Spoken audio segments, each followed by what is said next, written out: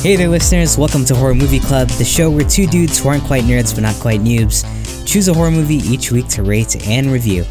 I'm Ashvin, I'm on the phone with Brian, and on this week's episode we're going to be talking about the 1997 sci-fi horror film Event Horizon, directed by Paul W.S. Anderson, written by Philip Eisner, and starring Lawrence Fishburne, Sam Neill, and Kathleen Quinlan.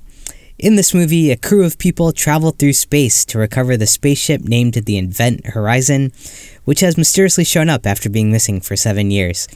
If you're new to the show, Brian and I are going to have a spoiler-free discussion at the top of the episode. We'll just talk about the background, some trivia, then we'll take a quick break, you'll hear some music, and then we'll dive into the plot, hit the spoilers, and get into our review. Brian, I don't think I'd seen this one since like 1999. Had you seen this one really? recently? Yeah. Yeah, it feels like one I watch every few years, but, it'd probably been maybe 10 years since I've seen it this time. Oh, wow. Okay. So was this maybe like... not every few years. For a while I was watching it every few years, but it's been a minute.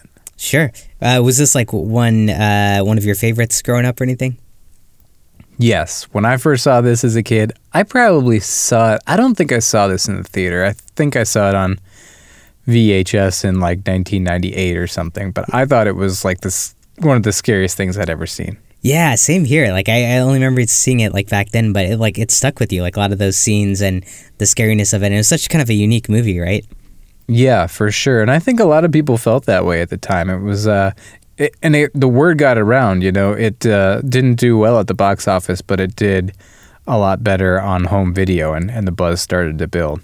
Yeah, I mean, would you say, like, I feel like it makes a lot of top lists these days for, like, one of the scariest movies of the 90s or, like, one of the top, like, sci-fi horror films. It's got quite a following behind it, right? I think nowadays it's built up quite a following, yes. Yeah, which is why I was surprised that the critic score is only 28% on Rotten Tomatoes. 28%, that is bonkers. Isn't it? That is perhaps the most unaligned critic score I've seen with like general horror audience perception of a movie. And even the critics now, like you said, check any horror website or horror lists, and Event Horizon is fairly beloved. Right. Yeah. I know. And here you got 28% and then an audience score of 61%. So you're talking about that difference there being one of the biggest that we've seen?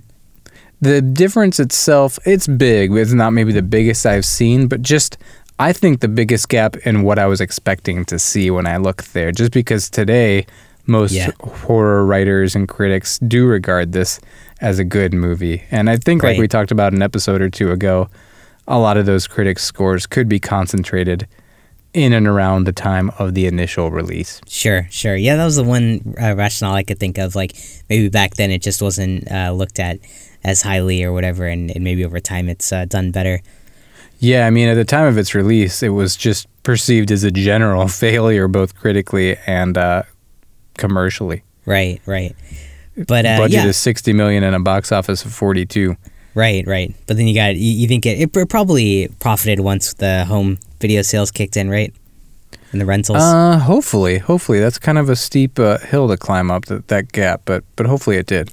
Yeah, I just feel like most people I know like saw this at home somehow. Like I don't know anyone who saw this in theaters, but I think people were showing it. I know I showed it to other people to be like, you guys got to see this movie. I think this has scared the shit out of me. So I think word really spread once it hit VHS. Sure.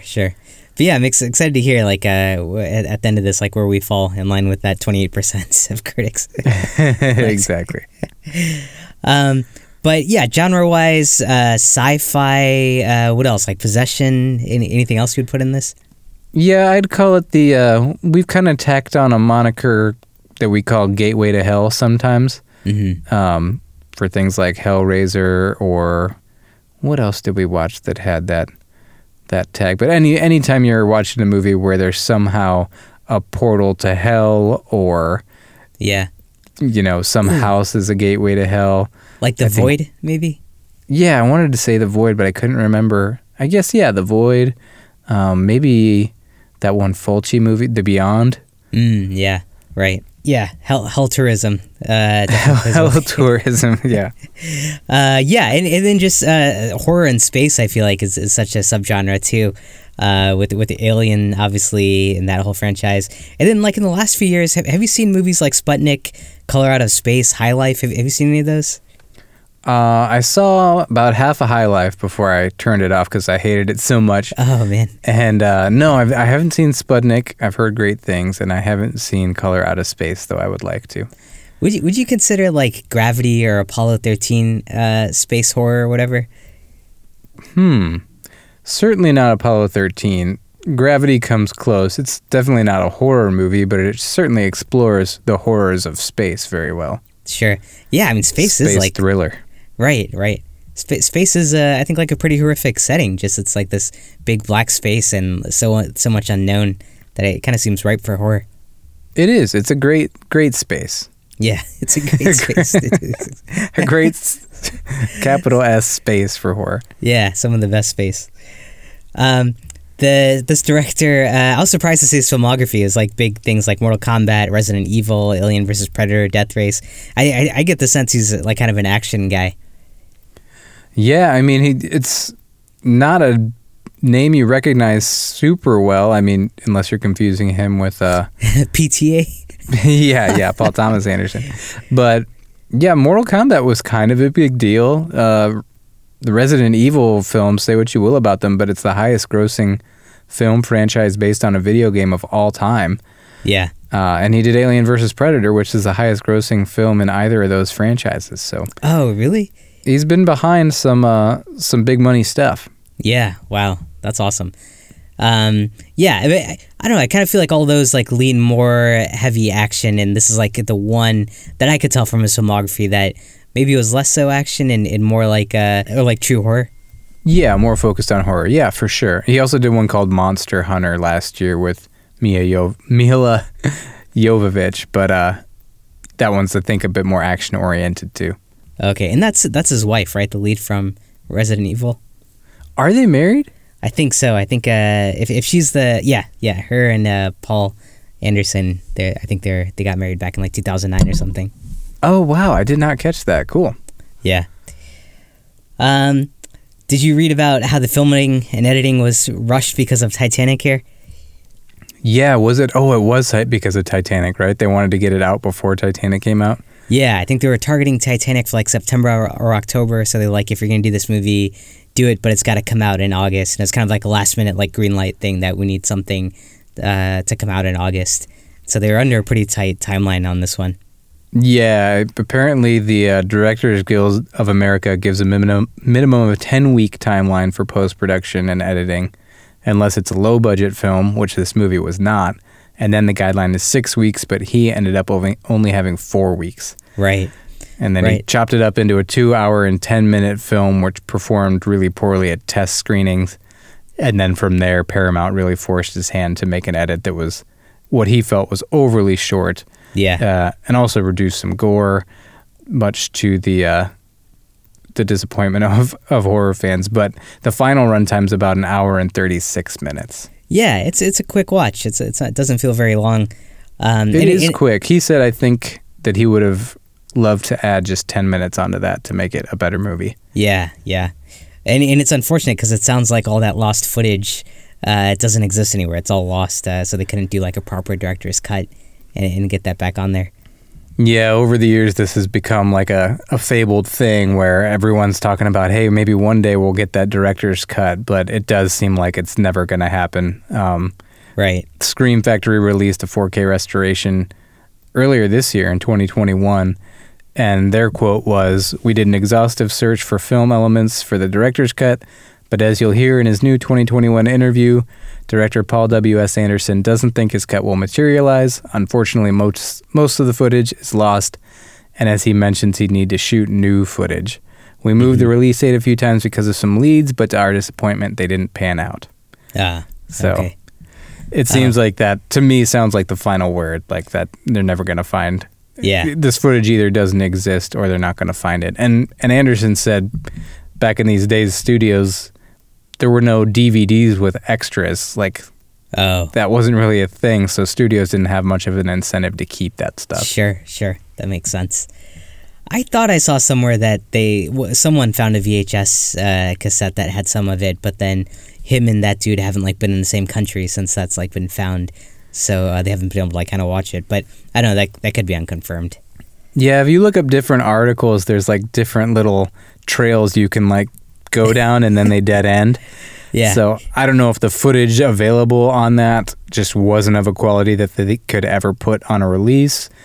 Or if it didn't turn out to be as much footage as they thought, or what the story was. You don't think it's one of those things that's going to show up in 2047 and they're going to send a crew to examine it and it's going to kill everyone?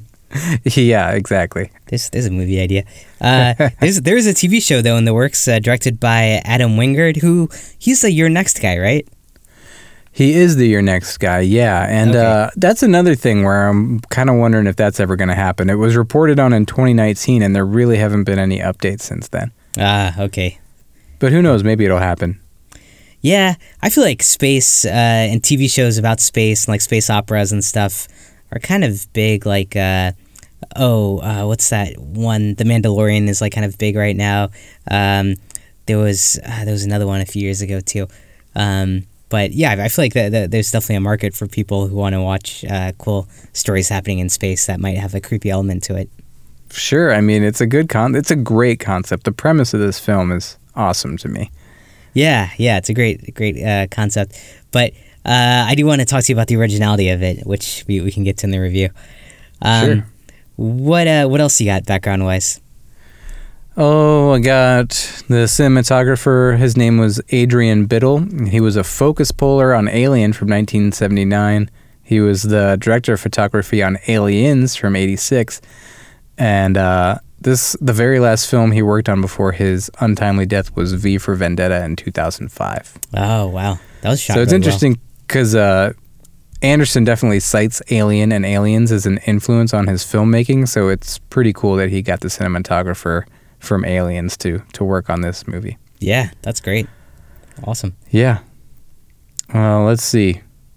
Production design, Anderson said he was inspired by the Notre Dame in Paris, and the goal was to give the ship a very Gothic feel. Mm-hmm. So they took some of the Gothic design elements from the Notre Dame. Is Notre Dame really how you say it, or does that just make me sound smart? Like I'm trying to sound smart.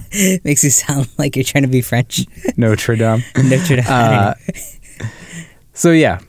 They took Gothic influences from that. It was scored by Michael Kamen, who's a prominent arranger who's worked with many big names in music as an orchestral arranger on many famous tracks and albums, notably Pink Floyd's The Wall. Oh, cool. And he scored a bunch of movies too, The Dead Zone, the first 3 Die Hard films, Lethal Weapon, X-Men, etc. Mm-hmm. And he also worked with electronic duo Orbital on the score to this film. Nice. Oh, that's awesome. This movie definitely had like I don't know, it felt like a 90s score at sometimes, like the intro and the outro. The intro and the outro were real techno heavy. The first song that plays in the ending credits is a Prodigy song, right? Oh, that explains it. Yeah, this movie, it had some 90s vibes throughout. Yeah.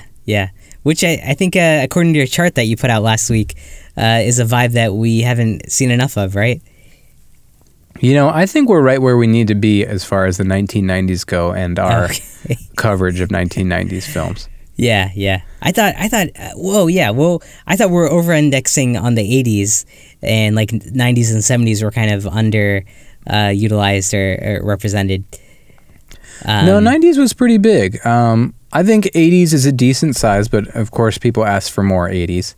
Yeah. I think 1970s is the most glaringly obvious decade that we have not covered enough. Okay. Gotcha. Yeah.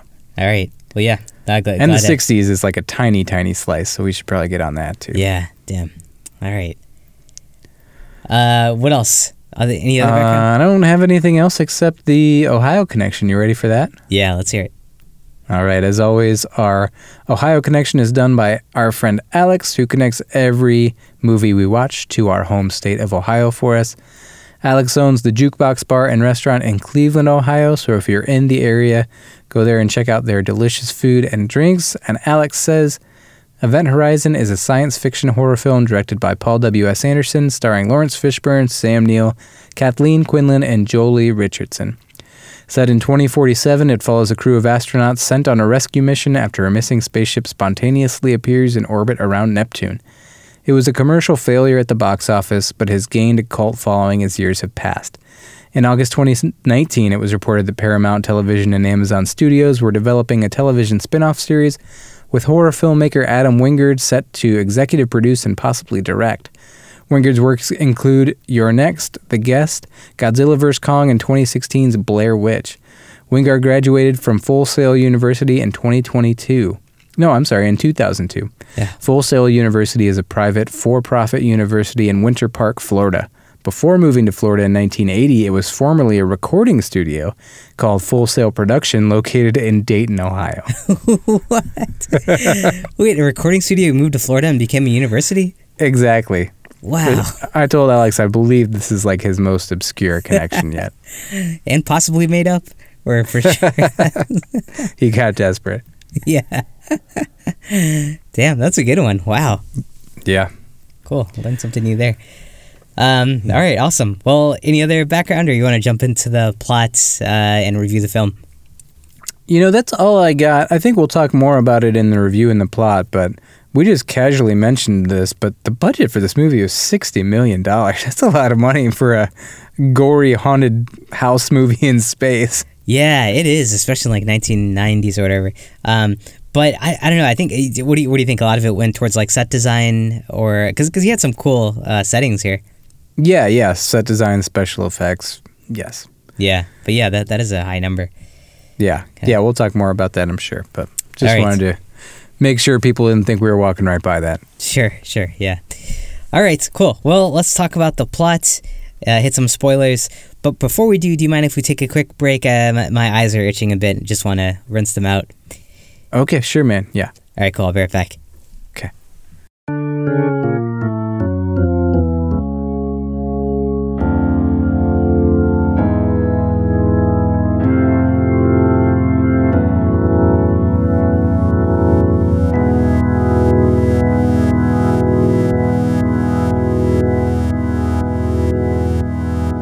Hey, sorry about that, man. I'm back. Yeah, everything okay with the eyes? Oh, yeah, they're just bothering a little bit, so I decided to just take them out and put them to the side for a while until we finish the podcast. Such a hassle sometimes, right, to do your work with your eyes on? Just pop them out and set them aside. Yeah, we don't need them. We're going on this one. Should be okay. You won't need eyes to podcast. Exactly. All right, well, this movie opens by letting the viewers know that back in 2042, which obviously in the future, a spaceship went missing. It was called the Event Horizon, kind of disappeared somewhere around Neptune. And then we jump to the future, and it's 2047, I think. Or wait, is it 2040? 2040 and then 2047. Oh, okay. So yeah, 7 years later, the movie's taking place in 2047, and we meet Captain Miller. He's the spaceman with his crew, and they're going on the special mission out to Neptune. Is spaceman not the right word? Hi, I'm a spaceman. That's not what you say. Captain Miller, spaceman. Yeah. That line always works, man. It's it's good. But they're going on this mission to Neptune, and they're joined by Dr. Weir.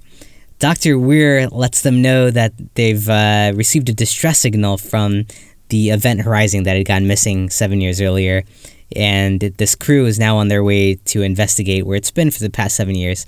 He also lets them know that the ship had this technology that allowed it to create a black hole, which let it travel through distances really quickly by like folding a paper versus through a line or something.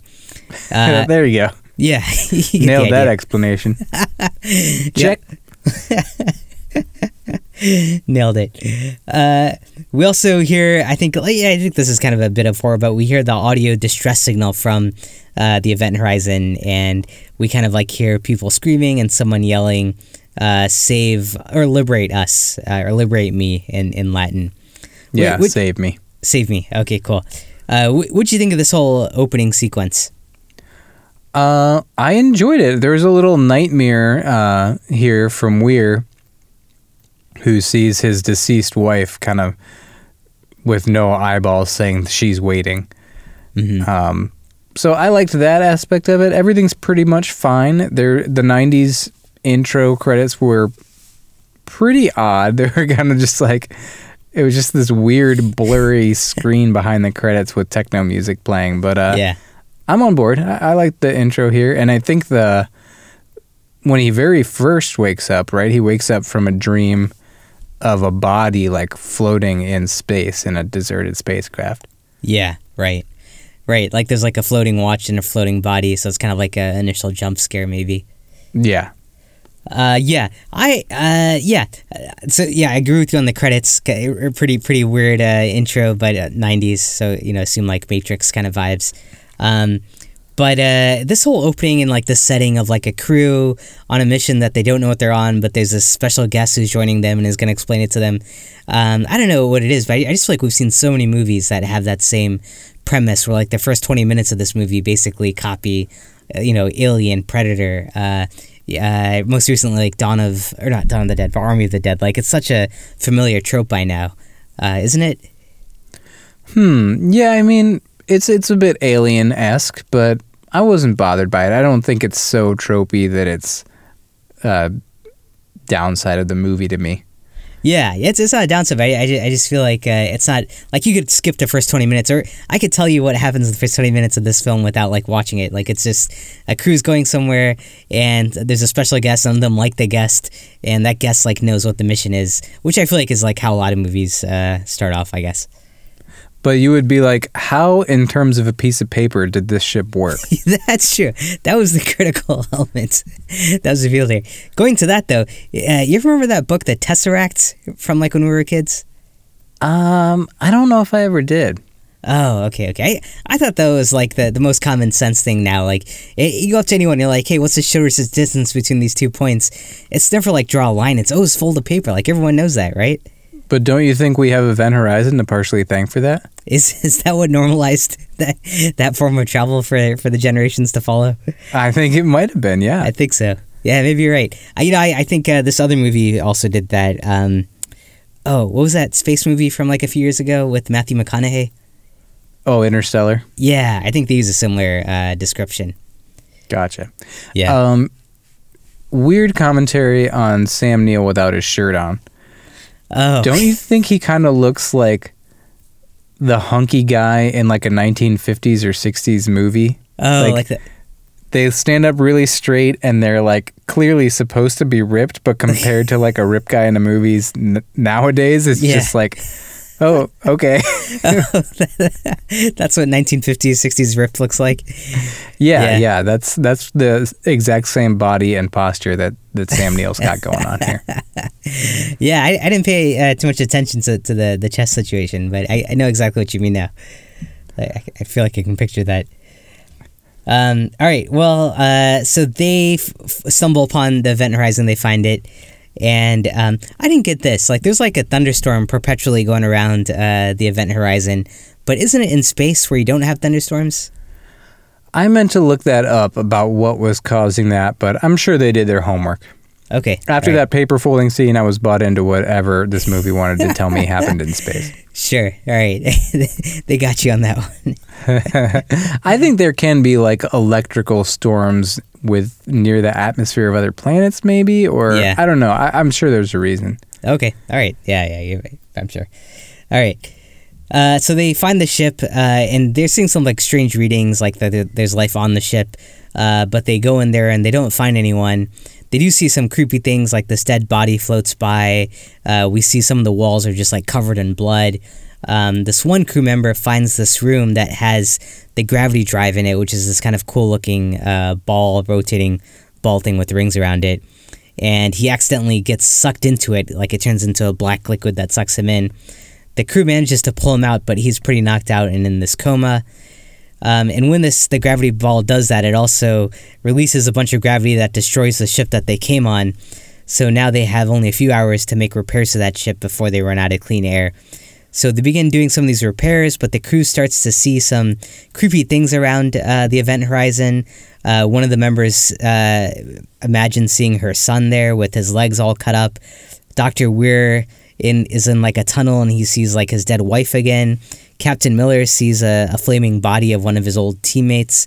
What'd you think of all these scares? Were they effective for you? I thought they were pretty effective to me, but what did you think?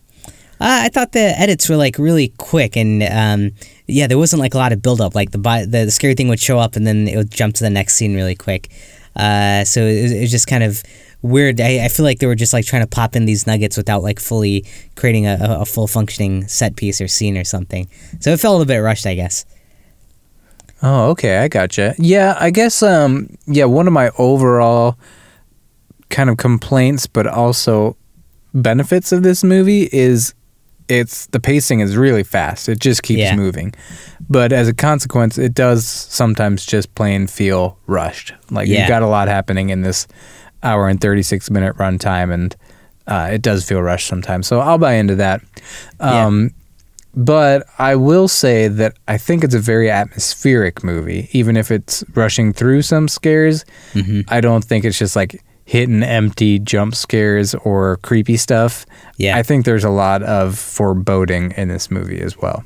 You know, that's interesting because the Dr. Weir scene, I think, has good foreboding because, like, he's in a tunnel, he's hearing a voice call his name, the lights are turning off, he can't see where he is, and, like, suspense is building up. It's pretty atmospheric. The other dude, though, Captain Miller, he's just hanging outside and suddenly, like, someone walks out of the water and fire and the scene cuts. So I feel like some of the buildup was gone, and then, you know, doesn't that kind of cut into the atmosphere then of the film? Sure. Yeah, it does. It's a detriment a little bit. I think that editing is this film's biggest weakness, and we know why. Paramount rushed it. So I don't think that...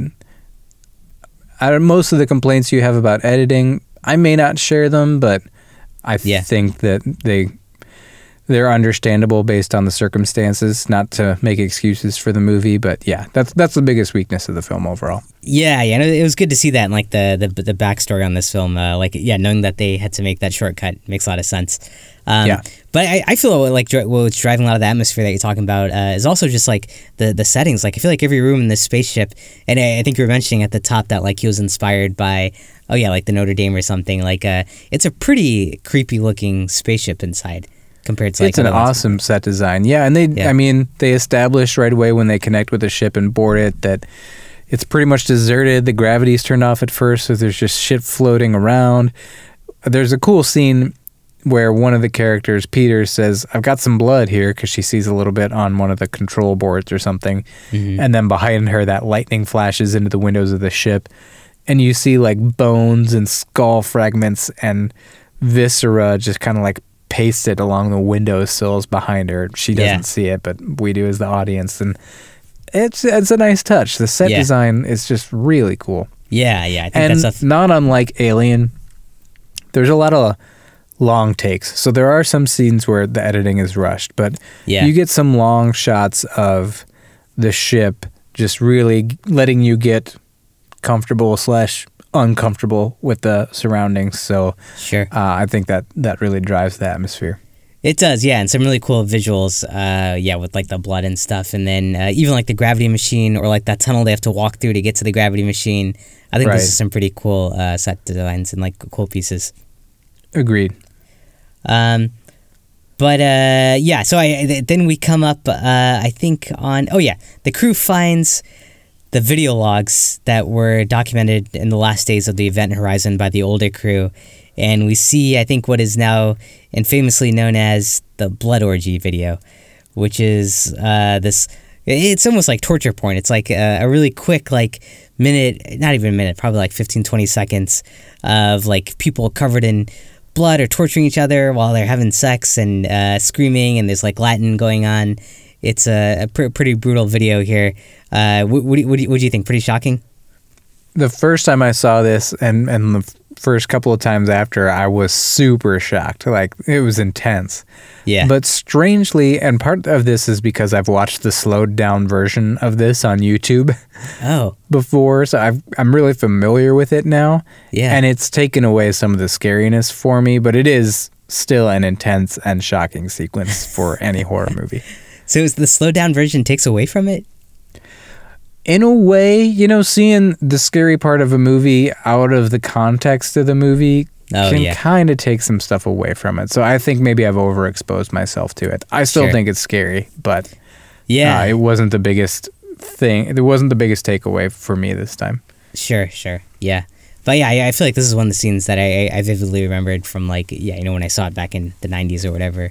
Right. 'Cause, Right. It was like everyone talked about it. Right. And I mean, it's basically like a torture porn level, right? Yeah, I mean, I hesitate to call it torture porn because you don't necessarily. Yeah, sure. I guess extreme torture porn. Yeah. But it all happens so fast. It's like almost hard to tell what you're seeing. I know. Right. Okay, so the crew has determined at this point that they believe the ship has traveled to hell, and that's where it's been for these last 7 years, and it's come back, and it's likely possessed by something, and now kind of reacting to this new crew being on there, which is a crazy theory, but they feel pretty confident about it. So they set out to destroy it, but Dr. Weir this whole time has been having like this kind of creepy side agenda where he's like really, I don't know, enamored with the ship or like feels like bonded to it. I can't tell like when he started being weird. Could you like, was he always like sinister? Was the ship kind of making him have a side hustle? What was going on there? A side hustle as a minion from hell. Yeah. Got good benefits. Yeah, exactly. Yeah, you know, from the start, he's painted as someone kind of, maybe hinted at that he was obsessed with his work and obsessed with the ship. He doesn't seem like the mad scientist type at first, but then he does start to. He starts to feel very connected to the ship, and he's kind of in denial. He keeps saying the gravity drive is perfectly safe, and Captain Miller's like, my ship is in pieces and my crew may not make it home alive. Right. So, yeah, he's at the best in denial and at the worst a co-conspirator of the ship. Yeah, right. And I can't tell. And it starts to, maybe start on that one end and then travel down the spectrum. Yeah, and I couldn't tell like what was triggering him, but I mean, obviously he had like some kind of connection to the ship that was making him go that way. Right. I mean, obviously the movie opens with him having kind of premonitions, right? He has a nightmare about the ship, even though I guess he knows that it's out there at this point in time. Oh, yeah. But then he also has the nightmare about his wife saying like, be with me or whatever. So sure. I think his psyche is somehow connected to the ship. Yeah, that's interesting. Basically his baby. Yeah, right. That's really interesting. I almost wonder if like the ship reemerging in that dream he has in the beginning is like the ship calling him back to it or something. So sure, maybe. Yeah. Yeah, I mean, it does send out a beacon, so it wants somebody to come find it. Maybe it's sending a psychic beacon to Weir as well. Right, as its creator or something. Yeah. Yeah. I'm going to put psychic beacon in the band name possibilities list. Yeah, that sounds awesome. I got to see this list sometime. So yeah, speaking of Dr. Weir being strange, he cuts his eyes out and kills some of the crew members, and then he blows up the ship that the crew had arrived on, and he sets course for the event horizon to travel back into the other dimension, to hell. So Captain Miller gets into a brief fight with him, and Dr. Weir ends up getting sucked out into space, which is kind of like Alien, right? Who gets sucked out to space aside from the alien itself? Oh, the alien. Just the alien? Yeah. Wait, does Weir get sucked out into space? Yeah, remember like the window explodes and yeah. Dr. Weir gets sucked out. I thought the whole ship exploded though ultimately. Oh yeah, we're not at that part yet. Okay, gotcha. Right, he comes back. Sorry, skipping ahead. Yeah. So then, now that Weir's been thrown out into space, Captain Miller has decided that they're going to blow up the ship, and they'll take off on one of the rescue pods with the remaining crew. But while he's getting all the explosives ready, Dr. Weir shows back up again, and this time he looks different. His eyes are back, and his face is all kind of cut up. What'd you think of Dr. Mir without the eyes versus with the eyes and face cut up? Oh, I didn't realize his eyes were back in this go around. I think so, and it does, like, the camera does some interesting stuff where it like just zooms in on like his eyes and like his face a lot. So yeah, I think he's fully eyed at this point. but just Okay. his face is kind of Fully like eyed. Yeah. Also, he didn't cut out his eyes, right? His wife, the vision of his wife, like gouged out his eyes. Oh.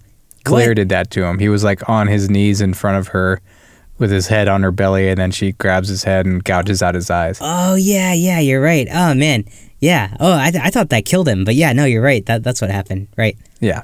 Good call. We're on the struggle bus. Sorry, everybody. We'll right the ship. Yeah, good catch. But yeah, what do you think of the second appearance of his? Like when he comes back, head's shaved. I think he's naked.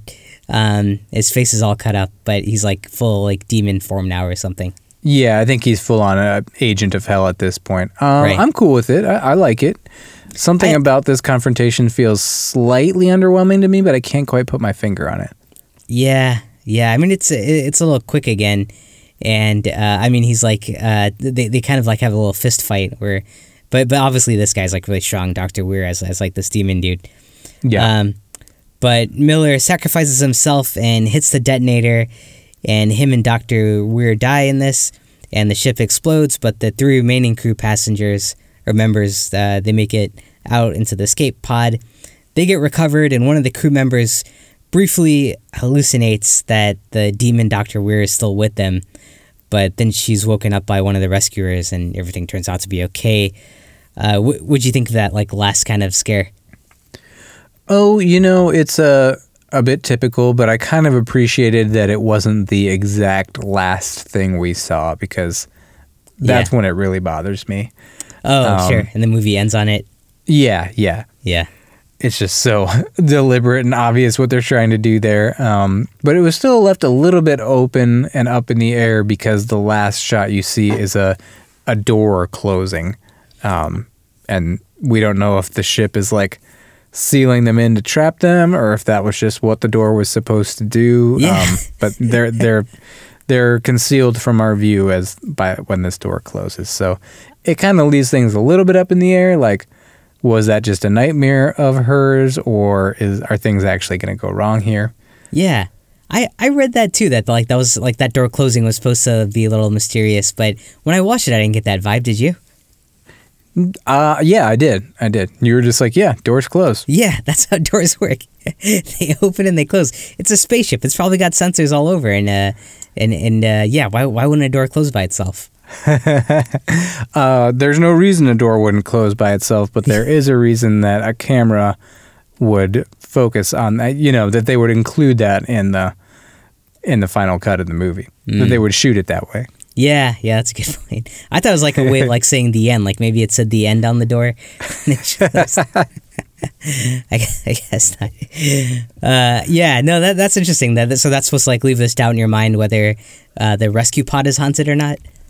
Sure, yeah. Because it was it was part of the ship. It wasn't a separate thing. It was just they blew the ship in half, right? Yeah. So that the front half of the ship could act as a lifeboat in an emergency. Yeah. And if the whole ship is alive, then they were in the front portion of the ship when they started seeing some of that stuff. Right. So right. Yeah. there's no reason to think it's all better now. That's true. There is, because they're not attached to the portal anymore, but Weir framed it as the entire ship came back alive. Yeah, right. Damn. Wow. So yeah, wherever that rescue pod is, potentially it's still haunted then, huh? Yeah. That's true. Yeah. Okay, cool. And All right, again, it's not a rescue pod. Stop it. Okay, the front of the ship. I like that like kind of openness of the ending. That's cool. Kind of mysterious. Yeah. Good way to do it. I do like your vision with one door saying the and the other door saying and as it closes. Exactly. The techno music comes back on. What did you think of this movie? I was not disappointed. I thought I would see this through a totally different lens and not respect it as much as I did with a kid. And I did see it through a different lens, but I appreciated a lot about it that I didn't really catch this time. And actually, some of the scariest elements and takeaways for me were not the visions of hell and blood orgy stuff, but just some of the other death scenes and haunting scenes and stuff like that. Oh, interesting. So yeah, which like her seeing her, like the one crew member seeing her son or like him seeing his dead wife, or the guy covered in fire. Like you would put those kind of as the top scary scenes on this. Yeah, and one scene that was pretty disturbing that we didn't talk about is Justin, the guy who originally enters the gravity drive and gets sucked in. He's in horrible shape afterwards, and he's not responsive, and they've got him in the hospital wing. And then he regains consciousness and wanders out into the airlock and seems to be kind of possessed and says he's like seen too much and he doesn't want to live anymore.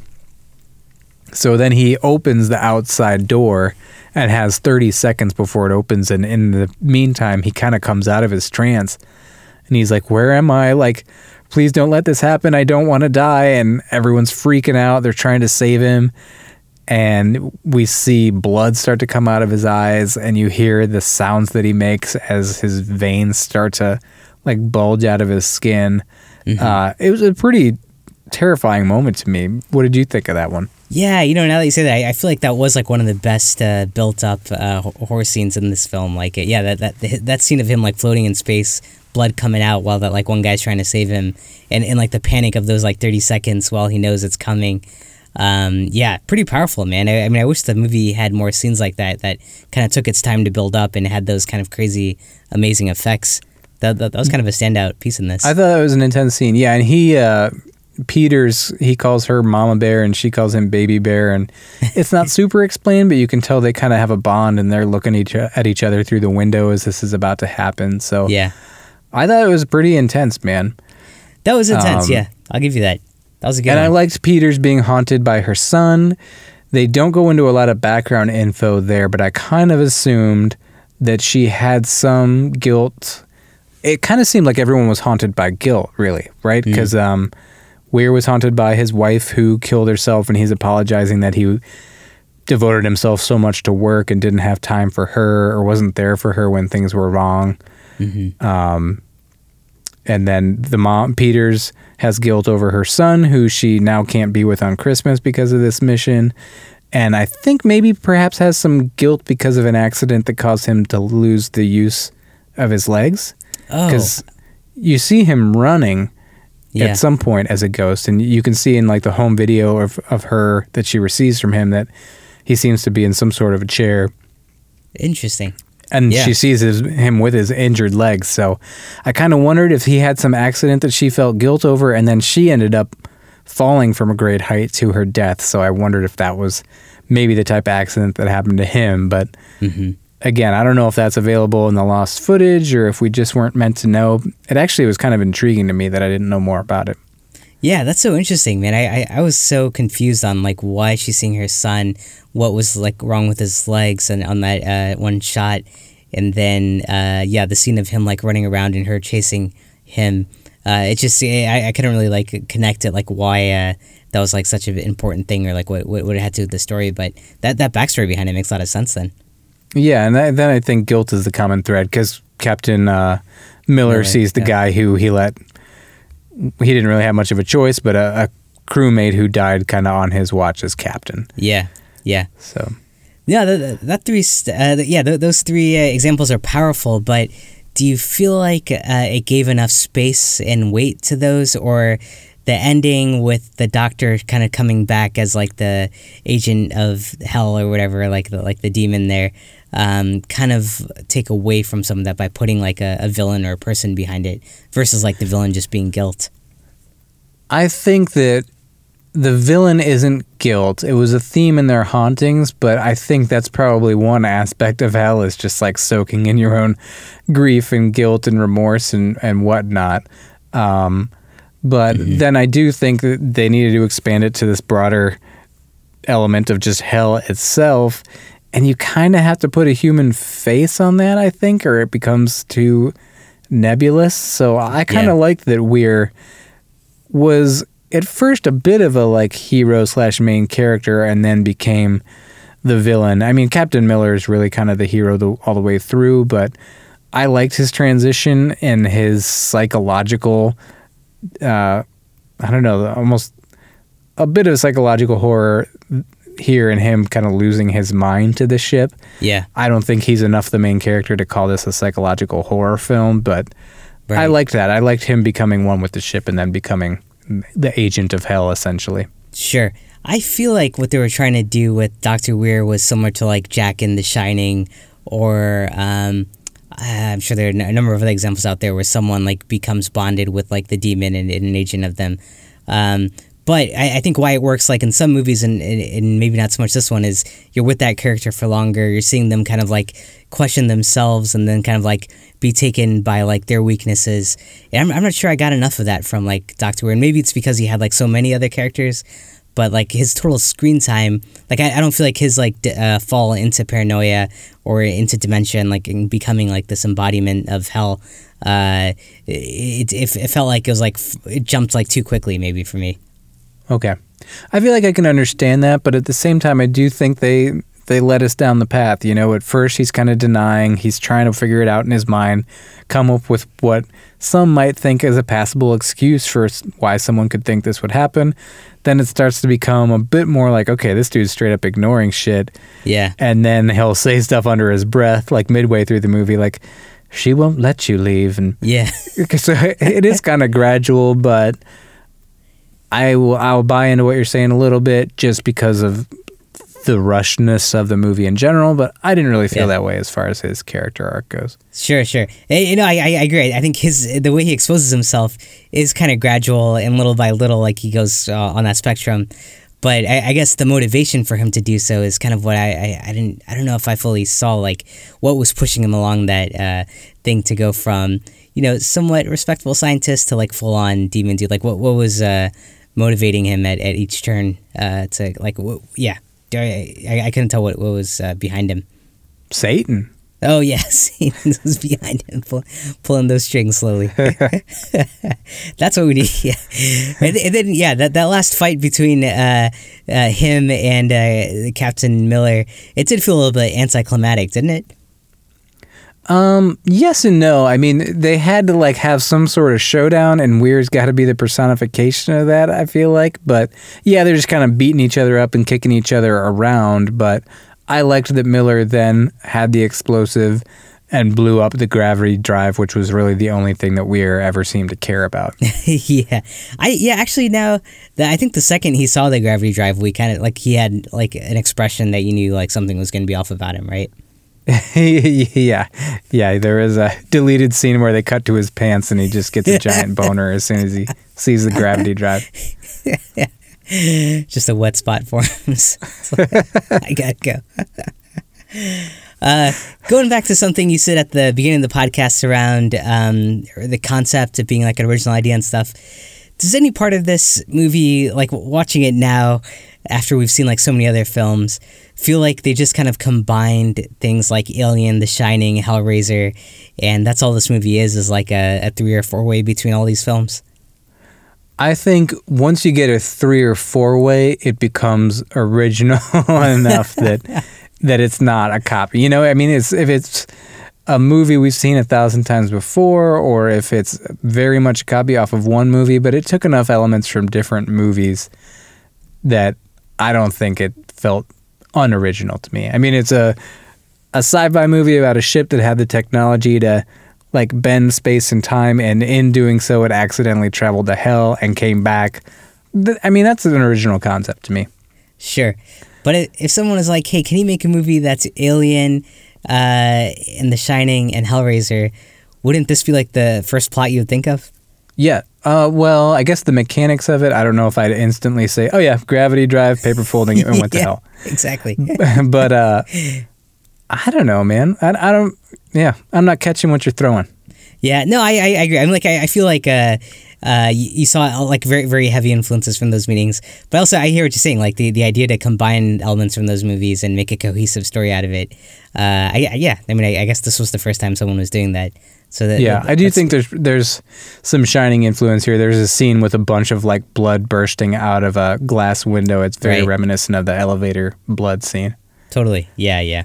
And like an individual who's like overtaken by it and now like on the side of the possessed entity or whatever. Yeah, and I think that's an astute parallel to draw between Weir and Jack Torrance. Sure.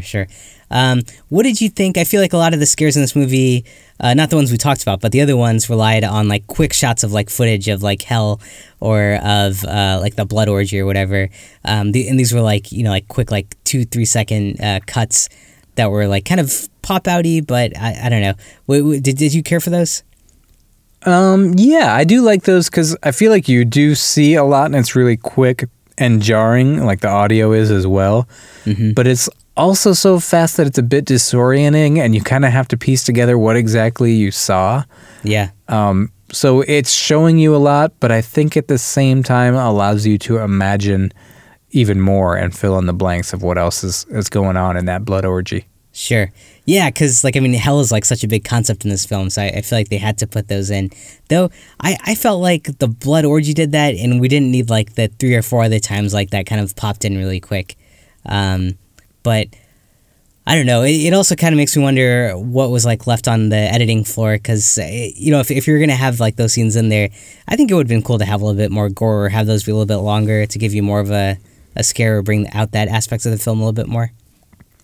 Yeah, supposedly that did end up on the cutting room floor, a longer version of the visions from hell scene during Miller's final fight with Weir. Sure. With more shots of Event Horizon's crew being tortured, supposedly. Yeah, I hate to see that stuff, but I think it would have been a cool way to give the film a bit more of an edge or scare there. All right, your relationship with gore gets even more difficult for me to understand. I don't enjoy it, but I appreciate it. Anything else you would call out here? Yeah, man, I think, to me, this is a truly scary movie. It still holds up with that element in the rewatch, but what stood out to me this time was the cinematography and the production design and the lighting. It all comes together really well. It succeeds in the gothic haunted house vibe that they're going for, mm-hmm. and gives the movie a lot of atmosphere. There's a lot of artificial green and reds and blues in the lighting, mm-hmm. Which I've been watching a lot of Bava films lately, and yeah, it just kind of is reminiscent of some of his kind of gothic haunted house stuff, which has these unnatural greens and Suspiria and Argento stuff, which has all these reds and blues. So I think it really worked visually, combining all that with this dark gothic setting, but also really techie and sci-fi at the same time. Yeah. And even though it's basically trying to be a haunted house movie in space, and it does follow a lot of conventions of the haunted house genre, to me, it kind of avoids being too tropey. There's some jump scares for sure, but it doesn't overindulge in that kind of stuff, and to me the scares were earned and authentic. And when you do see a lot of stuff, it's some pretty horrifying visuals. There's also the scene with that one dude who got blood eagled kind of, and his guts were just on the table. Yeah, that was cool. Yeah. It's not just the visions of hell and the video that have horrifying gory moments. It's kind of peppered throughout the movie with other scenes as well. I thought the Claire scenes were pretty haunting in the bathtub when she kills herself and stuff. Oh, sure. Yeah, that was pretty disturbing. Yeah. That's a good point. There's a sequence of really well designed scenes here with pretty haunting visuals that works. Yeah, well done there. I don't know. I agree with you on those, but for some reason the dude on fire and the kid running around, those I feel didn't hit too hard for me. But I don't know. Did you find either of those scary? I did. I thought the thing with the mom and the son was kind of touching. She was missing Christmas with her kid, and just knowing that there was maybe some accident in his past kind of enhanced it for me. And she then is chasing him around, and he leads her to a cliff where she essentially falls to her doom while he smiles and watches it. I thought it was pretty creepy. Yeah. Okay. Maybe that's the tropiest thing, a creepy haunting from a little kid, but I thought it was effective. Yeah. Okay. Cool. And they built up to that one pretty effectively to me. It wasn't just a dude on fire walking out of some water for no reason. Sure. The dude walking out of fire. I don't know. I felt that was the most underdeveloped one because you first see him walk out of the fire. It's a quick scene. then you get the whole monologue from Captain Miller to his friend about, like, oh, I left this one guy behind, and that's why I can't leave anyone else behind. And then the dude pops up at the end again, but only for like a minute, and then he turns into Dr. Weir, possessed. That one felt a little bit rushed to me. Yeah, I can hear that. I agree with you on that one. Yeah. But I'm glad he still found it pretty scary, though. That's great.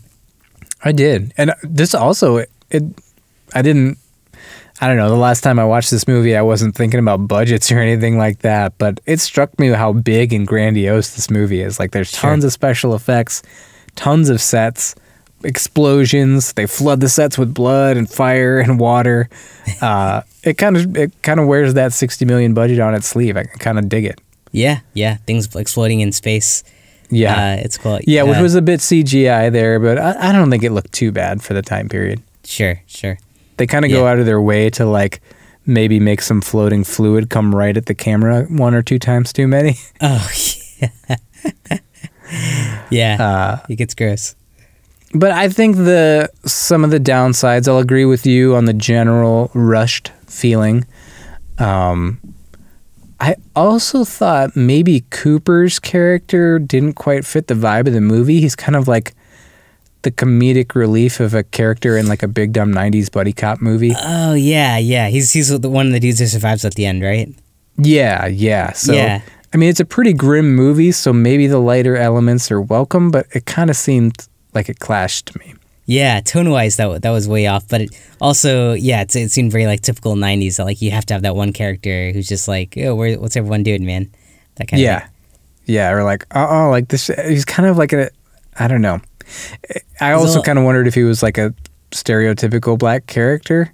Yeah, right. Which was like a common thing back then, right? So I kind of throw in that character. Yeah. But then he's also like the one to survive, and Lawrence Fishburne is the captain. So I don't know. Maybe not. Maybe things are cool on that front, but yeah. I never know if I'm even qualified to analyze that element of a movie. But it stuck out a little bit to me. It kind of didn't match the rest of the movie either way. Yeah. No, totally. That character didn't make a lot of sense here. Yeah.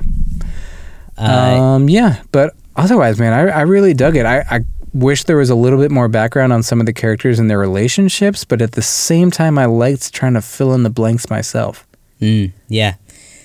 I think in other movies, sometimes we come out saying that none of the characters are likable here, and even though they didn't go into like a lot of depth on these characters, I feel like a lot of them were pretty likable. And Captain Miller, I thought like he was like really well acted, and like the decision making, like you could totally buy into like, yeah, this guy's a great leader. Yeah, the acting was really good, and even if we didn't have a ton of background info on these guys, like we see a lot of them interacting, right? Like, sure. There's a good amount of screen time is them reacting, deciding what to do, talking with each other about what to do. So I think they're developed through that. Yeah, I think that definitely helps. One of my favorite moments in the movie is right after they watch the full, like, blood orgy footage, like after they've cleaned it up and everything. Mm-hmm. Captain Miller sees it and just goes, "We're leaving." Yeah. Some okay, good quip in there. Yeah. Oh, man. All right. Well, anything else, or you want to jump to the rating? Let's jump to the ratings. All right. How many members of a blood orgy, or how many people at a blood orgy would you give this one? It's hard for me to decide if I want to invite 4 or 4.5 people to this blood orgy. Okay. I like this more than I like a lot of 4s, but I'm hesitant to go as high as like a 4.5 because it does have some editing flaws, especially once the action gets going. I feel like I can't tell if this is bad editing or just a 90s trope. There's a lot of like slow motion of something happening with the voiceover of a male like grunting and screaming, like, oh, it's like a slow motion reaching for something he needs or whatever. I know. One of these action scenes, I feel like someone gets killed and like they fall to the ground and leave slowly in slow motion. It's kind of silly. Yeah. I want to do 4.25, but I know we never really go through the quarters. I'm going to go 4.5 because I know you're going to give it something bad, so I'll even it out. You can even it out. All right, nice, man. That's great. I'm glad it was such a fun watch for you. I think a lot of this movie's assets just outshine its flaws to me. Sure. And there's probably some nostalgia baked in, but let's hear it. Let's have the news. All right, here it comes. It's not that bad. I gave it a 3 blood orgies. This one, I think it went down a little bit for me from what I remembered it, and I think it has to do with, I would have loved to see more space in this, more longer shots, better editing, maybe hammered up the gore a little bit, because otherwise I feel like this movie kind of just borrows from other movies and ties it together pretty nicely, but I don't know. So if a part of it was like, wait, is this really original, or are these just 4 movies tied together? And then on the scary side, like some of those sideline scary sequences didn't work as well for me. I would have liked to see like more build up on those and a little bit more of a climatic ending, I guess. 3 people come into that blood orgy for me. All right, cool. Well, I mean, on the bright side, you've got a lower risk of STDs. Sure, yeah. Yeah. Oh, man. But it Do you wear protection to a blood orgy? I don't know, man. Yeah. I don't think so. I think all bets are off the table at that point. Yeah, I mean, at that point, you're just... Yeah. Needles flying everywhere. Yeah. But 4 people is always more original than 3, right? Yeah, sure, right? Yeah. Yeah. Like threesome seems attainable, but a 4.5-some, that's... Yeah. You gotta have access to some resources. Exactly. Know somebody. Exactly. Gotta be in the business.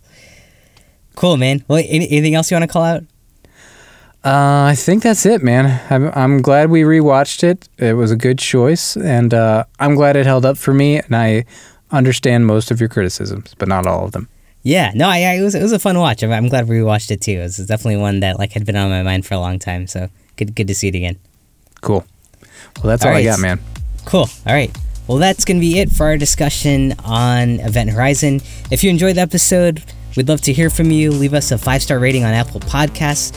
That's going to help other people find our show, and we always appreciate the feedback. If you want to join in the discussion, you can find our social links on horrormovieclub.com or shoot us an email at podcast@horrormovieclub.com. We're going to announce next week's movie on Facebook and Twitter in case you want to watch it before the next episode. We're also on Discord, where we're chatting up with some other horror movie fans. You can find the link for that on our website. Our logo is by Amy Mae Pop Art, so check her out on Etsy.com and you can find some merchandise to our show. And until next time, if you're going on a trip somewhere and there's a random doctor accompanying you who is some kind of VIP, things probably aren't going to end well for you. So maybe just abort or get off the plane or something.